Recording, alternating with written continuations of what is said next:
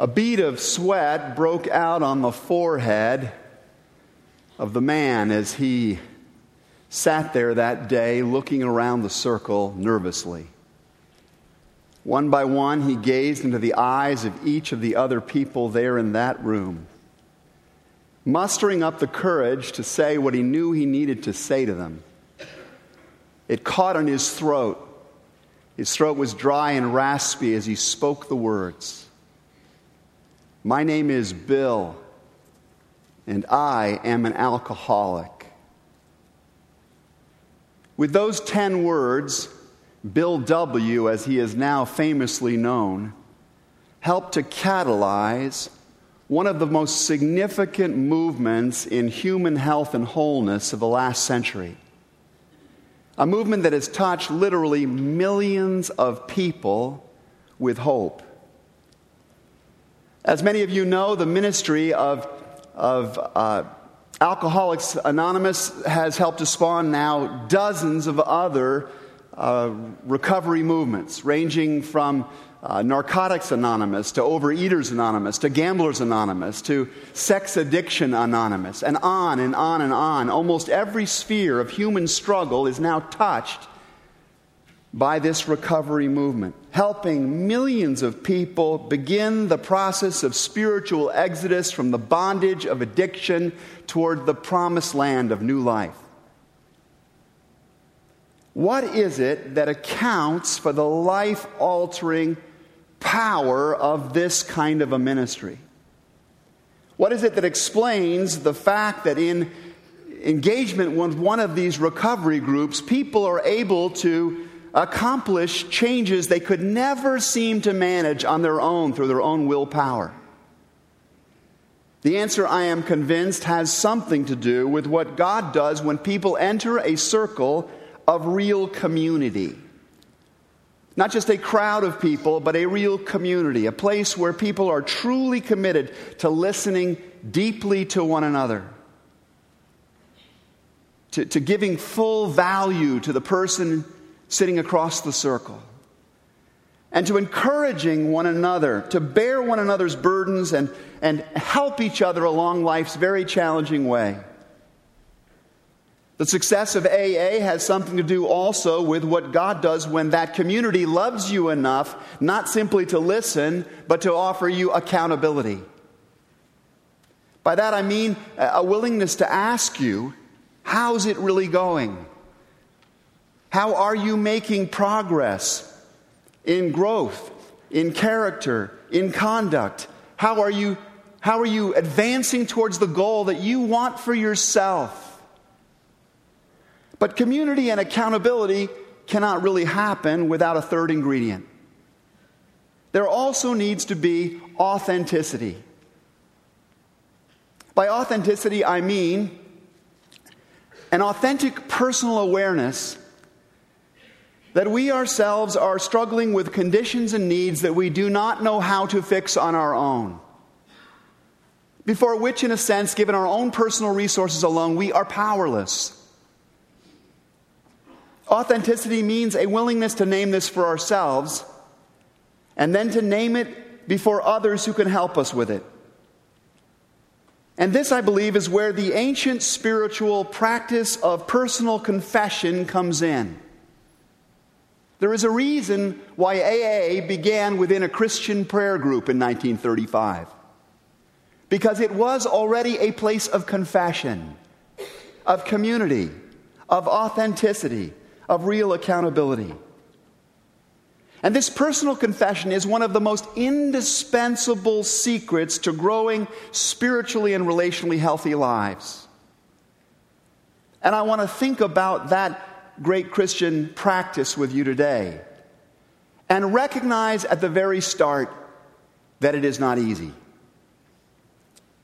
It is not easy being authentic with ourselves, much less with other people. Ironically, sometimes the very last people to practice real community and constructive accountability and genuine authenticity are religious people. Let me say that one more time. It's ironic. But sometimes the very last people to practice real community, constructive accountability, authentic confession are religious people. Which could be why, in our lectionary reading from Luke's Gospel today, Jesus tells the particular parable that he does. In fact, I'm going to be a little bolder than that and say, this is why Jesus is telling us this particular parable. Hear with me the Word of God as it comes to us from Luke chapter 18 and at verse 9. To some who were confident of their own righteousness, and I love the way he says that. To some who were confident of their own, not all of us are confident of our own righteousness. Not all of us, I suppose, are being instructed by this particular parable of Jesus. But there are those of us who sit somewhat confident of our own righteousness, at least when we look out and compare it to others around us. To some who were confident of their own righteousness and who looked down on everyone else. Again, not everybody in this room is going to be touched by that particular appellation. But there are those who unconsciously perhaps develop over the course of their life an ability to see themselves as sitting in somewhat of an elevated position when compared to a whole lot of other people. To some who were confident of their own righteousness and looked down on everyone else, Jesus told this parable. 2 men went up to the temple to pray. One a Pharisee, a very committed religious person in ancient times. And the other a tax collector, a notorious sinner, someone who had collaborated with the Roman occupation, had taken a job that nobody else would touch because it was regarded as unclean, and was making money off of it, often extortionary proceeds off of his work as a tax collector. Jesus goes on and says, the Pharisee stood by himself and prayed, God, I thank you that I am not like other people, robbers, evildoers, adulterers, Packers fans. I'm sorry, it's not there. Or even like this tax collector. I thank God that I am not like these other people. And then he goes on. And he says, I fast twice a week. I give 1/10 of all I get. Are you picking up the big themes here? For the first man, the Pharisee, the religious community is the place that he goes to thank God that he is better than a lot of other people he could name, including that guy right over there, that tax collector. Church is the place he also goes to exult in all of his religious achievements. It's where he goes to be reminded that he's racked up quite a few moral merit badges. That he's done a lot of good deeds that he's pretty sure a lot of other people are doing so much or so well as he is doing them. Do you get this picture that Jesus is painting? Do you realize that many people in our world today think, rightly or wrongly, that this is what most church people are like? Especially those of us who occupy evangelical churches. They think this is what we're like. I attended a conference this past week out in Wheaton, along with 100 other leaders from around our region. And the focus of this particular conference was why we are losing young people from the church today. Why are we losing what is called the millennial generation? These are people 18 to roughly 30 years of age. Why is it that 59% of these people are leaving the church and not coming back? Why is it that this very generation that we must pass the torch of faith to, Christianity is one generation from extinction at all times, why is it this absolutely strategic generation is not remaining in the life of the church? At this particular gathering was a man by the name of David Kinnaman, who is now the president of the highly esteemed Barna Research Group, probably the leading authority on religious attitudes and attitudes toward religion in America today. And Kinnaman has looked especially closely at this issue of the millennial generation. He has studied this generation very closely and is trying to grab the church by its lapels to force us to recognize the issues at stake there. Now, when I tell you that 59% of them are leaving the church, I'm not talking about pagan kids. I'm not talking about kids that have never been involved in the church. I'm talking about kids that have gone to our Sunday school, made confirmation, been part of the youth group at their church or young life out there in the community. Nearly 60% of those kids are leaving the church and not coming back. Even when they start to have kids, they don't seem to be coming back. And when surveyed as to why this is happening, they say, "You lost me. You lost me." In fact, that's the title of Kinnaman's new book. Kinnaman says that the responses that he got to his study of these people boiled down to impressions like these. I was genuinely interested in Jesus and his way. I mean, the way of Jesus is so good and so beautiful and so right. I mean, if people were practicing this way, it could change everything. It could be the hope of the world, these young people were saying. But the people that I met in church didn't seem aligned with this way. And not even my own parents seemed to really be practicing this way. I was looking for guidance from those generations. I was looking for a model of what it looks like to practice the way of Jesus in daily life. But it just didn't seem to go very deep with them. It didn't seem to change their life much when they got home from church, the church building. Many church people I met seemed to crush questions and doubts. I wanted to know, how does science and belief all fit together? What is it? How do we explain all of these other religions? And what about the belief in a loving God in a world of suffering? I wanted so much to get answers to these questions, but the people I met in church got all uncomfortable when I asked those questions, and they just looked like they just wanted to crush those kinds of doubts. And it seems strange to me because the Jesus I read about here, he seemed to welcome questions and to travel with doubters. To the millennials that Kinnaman studied, many church people, especially evangelical Christians, and Kinnaman is one himself, seemed like, and I quote, haters and boasters. And this is what upset the kids the most. They were haters or boasters. In other words, they appeared unusually preoccupied with the sins of other people, with all of the evildoers out there. They were unusually preoccupied with gays and with people that believed a different political viewpoint and with other people that didn't agree. They just seemed preoccupied with trying to fix those people out there, or else they seemed so proud of how religious they were compared to everybody else. Do you get this picture? I mean, are you getting this picture of what these millennials are experiencing, believing? In simple terms, the behavior of church people did not look or sound like Jesus to their own children.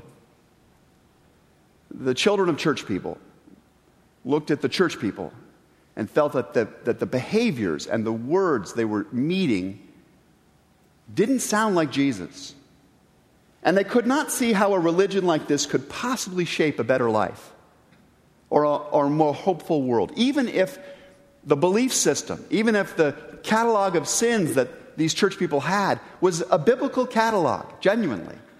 Their general tone and approach to these things were such that the younger generation simply could not see themselves identifying with it ever. It was like the critical, prideful religion of the Pharisee in the parable that Jesus tells. That's why you lost me, they said. Haters and boasters. Now, this is really disturbing to me. Because I've got kids that sort of come up through this generation too. You do. You've got grandkids perhaps. Maybe you're in this generation yourself. And I'm powerfully conscious of how much we need faith-filled, Bible-believing, Spirit-empowered people to carry on the life of our families and our nation long after you and I have moved on. We just need it so desperately. We do live in a world that's got some serious troubles. I know I'm not giving you any news on this. There's much talk these days of the moral and spiritual decline of American life, and there is truth in that. We are seeing a mounting vitriol and violence that is statistically, empirically different and more than we've seen in a century in American history, and maybe much further back. We're seeing the worship of vanity and celebrity moving like a wrecking ball through our society. I mean, that our news outlets are occupied with the backside of Kim Kardashian. That this is the thing that's being absorbed.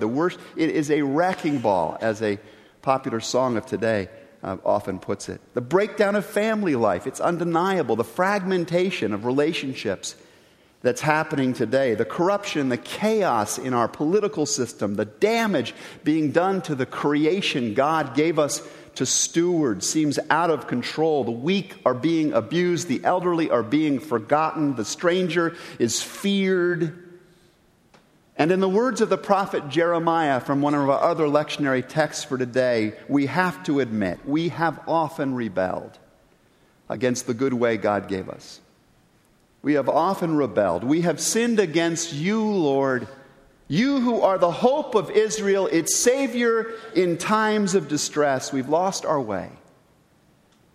And if ever there was a society that needed to rediscover the way of Jesus, if ever there was a society that needed a church that was vital as a prophetic and a penetrating witness in the life of that community, it is ours. But this recovery is not going to happen based on our current strategies. If it was the case that we could simply organize, picket, boycott, or vote our way into the change of the society, that would already be here. If, as Christians, evangelical Christians, we could accomplish the changes we know are needed by simply hammering harder in these ways, I think the change would already be here. We've been picketing and boycotting and ranting and voting for a very long time. The spiritual and moral reformation that we so desperately need is not going to come by yelling harder at the sins of other people out there, or by resting in self-congratulation at what we are doing right. Heck, we're not even keeping our kids with that strategy. We're driving them away. What is needed today, I'm convinced, are more people who come to church and then go out into the world like the second person in Christ's parable. Jesus tells us that the tax collector stood at a distance. Now, that's an interesting detail. Jesus, in the economy of his words, communicates so much. He stood at a distance from the Pharisee, I suppose. A great distance. He didn't want to be close to that guy. He knew that he could not find any kind of hope or welcome in the presence of that guy. But I think the deeper meaning here is he stood at a distance even from the holy place of the temple. Why would he have done that? It's given away in the very next line. Jesus says that he would not even look up to heaven. Why do you think he wouldn't look up to heaven? Tell me. He was ashamed to look up to heaven. He was self-aware enough to know about his record, the condition of his soul. He was deeply aware that what he had done in this life or left undone in this life made him absolutely unworthy of fellowship with a holy God. And so he beat his breast, says Jesus. That was a universally recognized sign in the ancient world of grievous humility, of terrible, repentant grief over personal failure. And then he said, God, have mercy on me, a sinner. God, I'm Bill and I'm a sinaholic. I'm a taxaholic. I'm a greedaholic. Sin's got me, God. I'm being wrecked by it. I'm addicted to money. I've injured all kinds of people along the way. I'm a corrupt man, caught up in a corrupt system, part of corrupting this world that you've made. Oh God, I'm powerless before the grip of what has got me. I need a higher power to deliver me.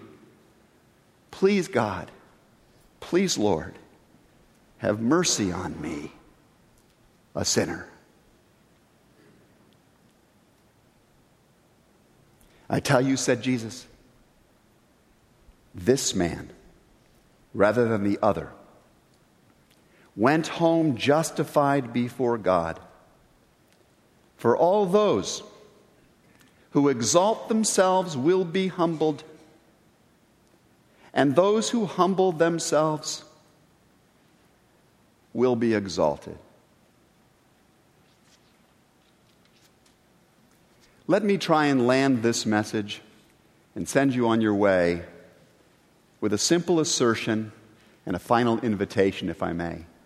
First, the assertion. Our nation and our neighborhoods, our homes and our kids, our workplaces, our worship places really need people who are living like Jesus, who move through the world like Jesus, with grace and truth, with love and discipline. They need people like Jesus, at least a little bit more like Jesus.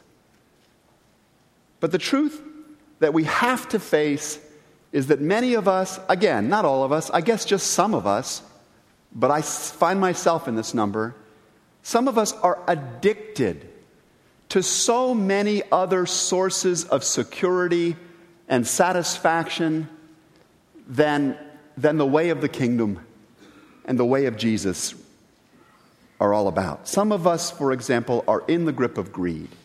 We just are. We are so held by it, we don't even see it anymore. We are constantly focused on the more and better of this world. We're just caught up in concern about the material life. Some of us are addicted to our anger, to the flush of self-righteousness that comes when we lash out at the people around us, in our families, in our workplaces, in the wider society. Again, we don't see it anymore. It's part of our system. Others, they see it, they feel it from us. Some of us are addicted to lust, the private things that go on that the internet now makes possible. It's just amazing how many people are addicted to the object of the flesh they see in front of them instead of a real relationship of covenant and care. Some of us are addicted to envy, always comparing, wanting, wishing. Some of us, it's sloth. You know, we can't remember the last time we did something bold and daring and difficult to advance a good purpose. We just wait for others to do these things. Or we watch the heroic figures and we somehow gain some vicarious pleasure out of seeing them do these things instead of taking action ourselves. Some of our relationships are being wrecked by our pride or our selfishness or our inability to set sane boundaries or tell the truth consistently to the people around us. Some of us are addicted to substances, to nicotine, to alcohol, to prescription drugs, to some kind of chemical.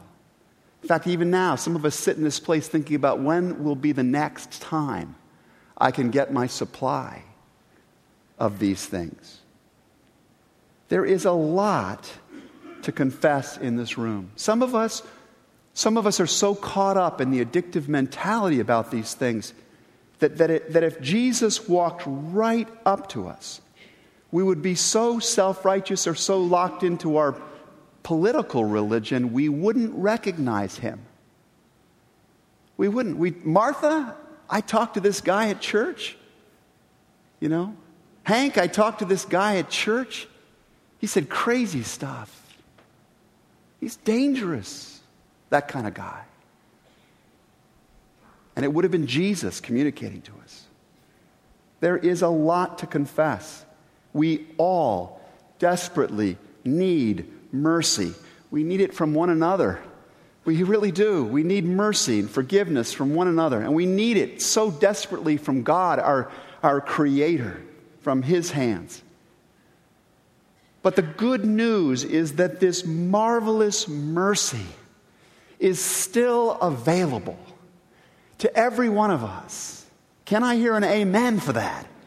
Yeah, that's the mercy, the marvelous mercy of God. It's always available. All you have to do is be willing to admit that you desperately need it for yourself. Have mercy on me, Lord, a sinner. And things can begin to change. Way back in the 16th century, the Church of Jesus, the Christian movement, found itself in a similar moment. It had calcified. It had institutionalized. It had become corrupted in many different ways.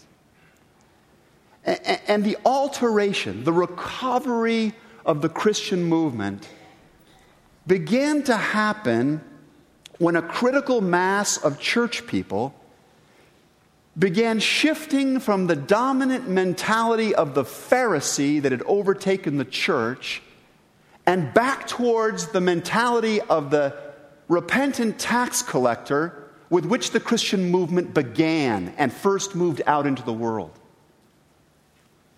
And for years, people in church had been trying to justify themselves on the strength of how much better they were than others and how many religious rituals and penitential deeds they did. And had dared to believe that in doing these kinds of things, they were pleasing the holy God. But in studying the Scriptures, individuals like Martin Luther and John Calvin and others began to realize the colossal gap between this prevalent version of righteousness and the real holiness of the Almighty God. In fact, there's a legend, maybe not a legend, maybe it was a story that he confessed to someone, that Martin Luther one day was crawling up the steps of the church on his knees. He was moving towards the place of worship on his knees out of a sense that if he only just demonstrated this kind of humility, that he might be able to gain God's approval. And Martin Luther struggled with tremendous doubt about whether he could ever gain God's approval. And then all of a sudden, it hit him how vast was the difference between the holiness of God and even this kind of mock righteousness. And he rolled over on his back and let out a belly laugh at the foolishness of his presumption. And the words of the Scriptures that we are saved by grace through faith and not by works came home to him with thundering clarity, and the Reformation began. Oh Lord, it will be by your mercy alone that I am saved. Gradually, over time, more and more began to realize that no amount of ritual, no amount of pretending, no amount of pointing fingers at other sinners could possibly save them. And confessing that they were powerless before the grip of sin in their own lives, Luther and Calvin and others threw themselves upon the grace and mercy of God alone. God alone. And a marvelous mercy began to pour out for them. as they marveled at the wonder that Christ would die in our place while we were yet sinners, would pour out his blood for us upon the cross for our forgiveness.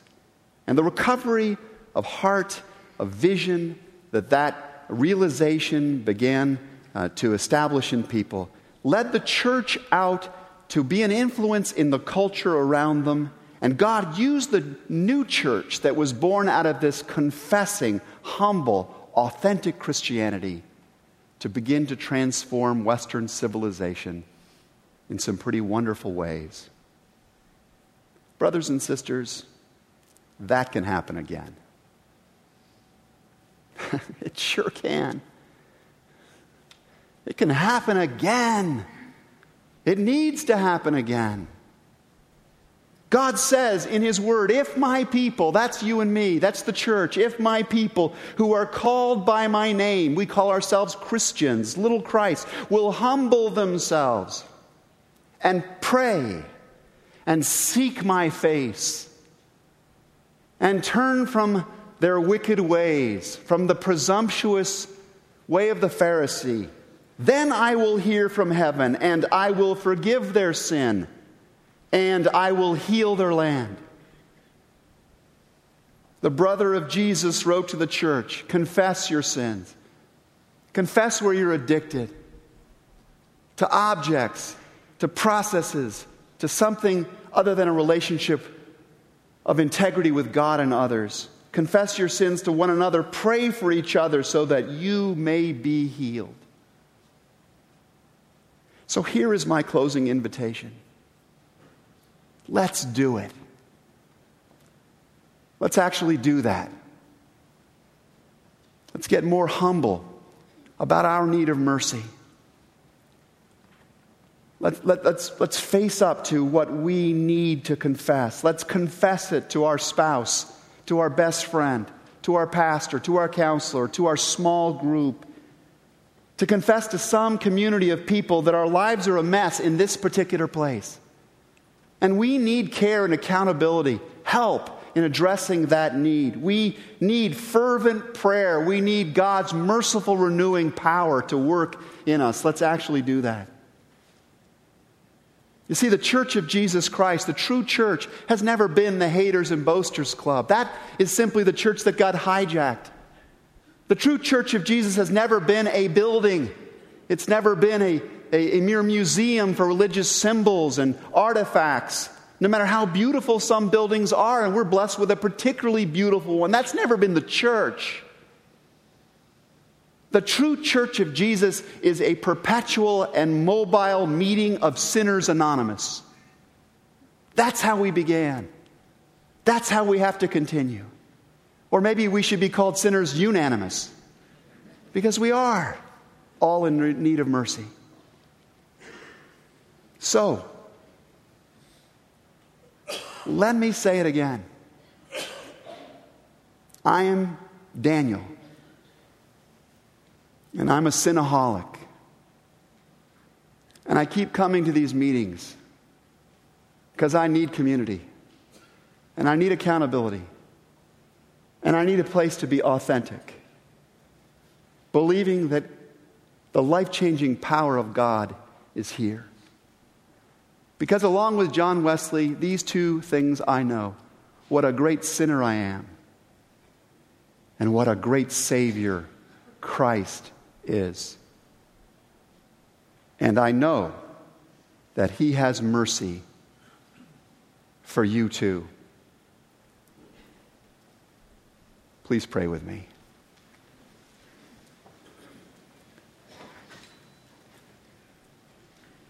Merciful God, we give you thanks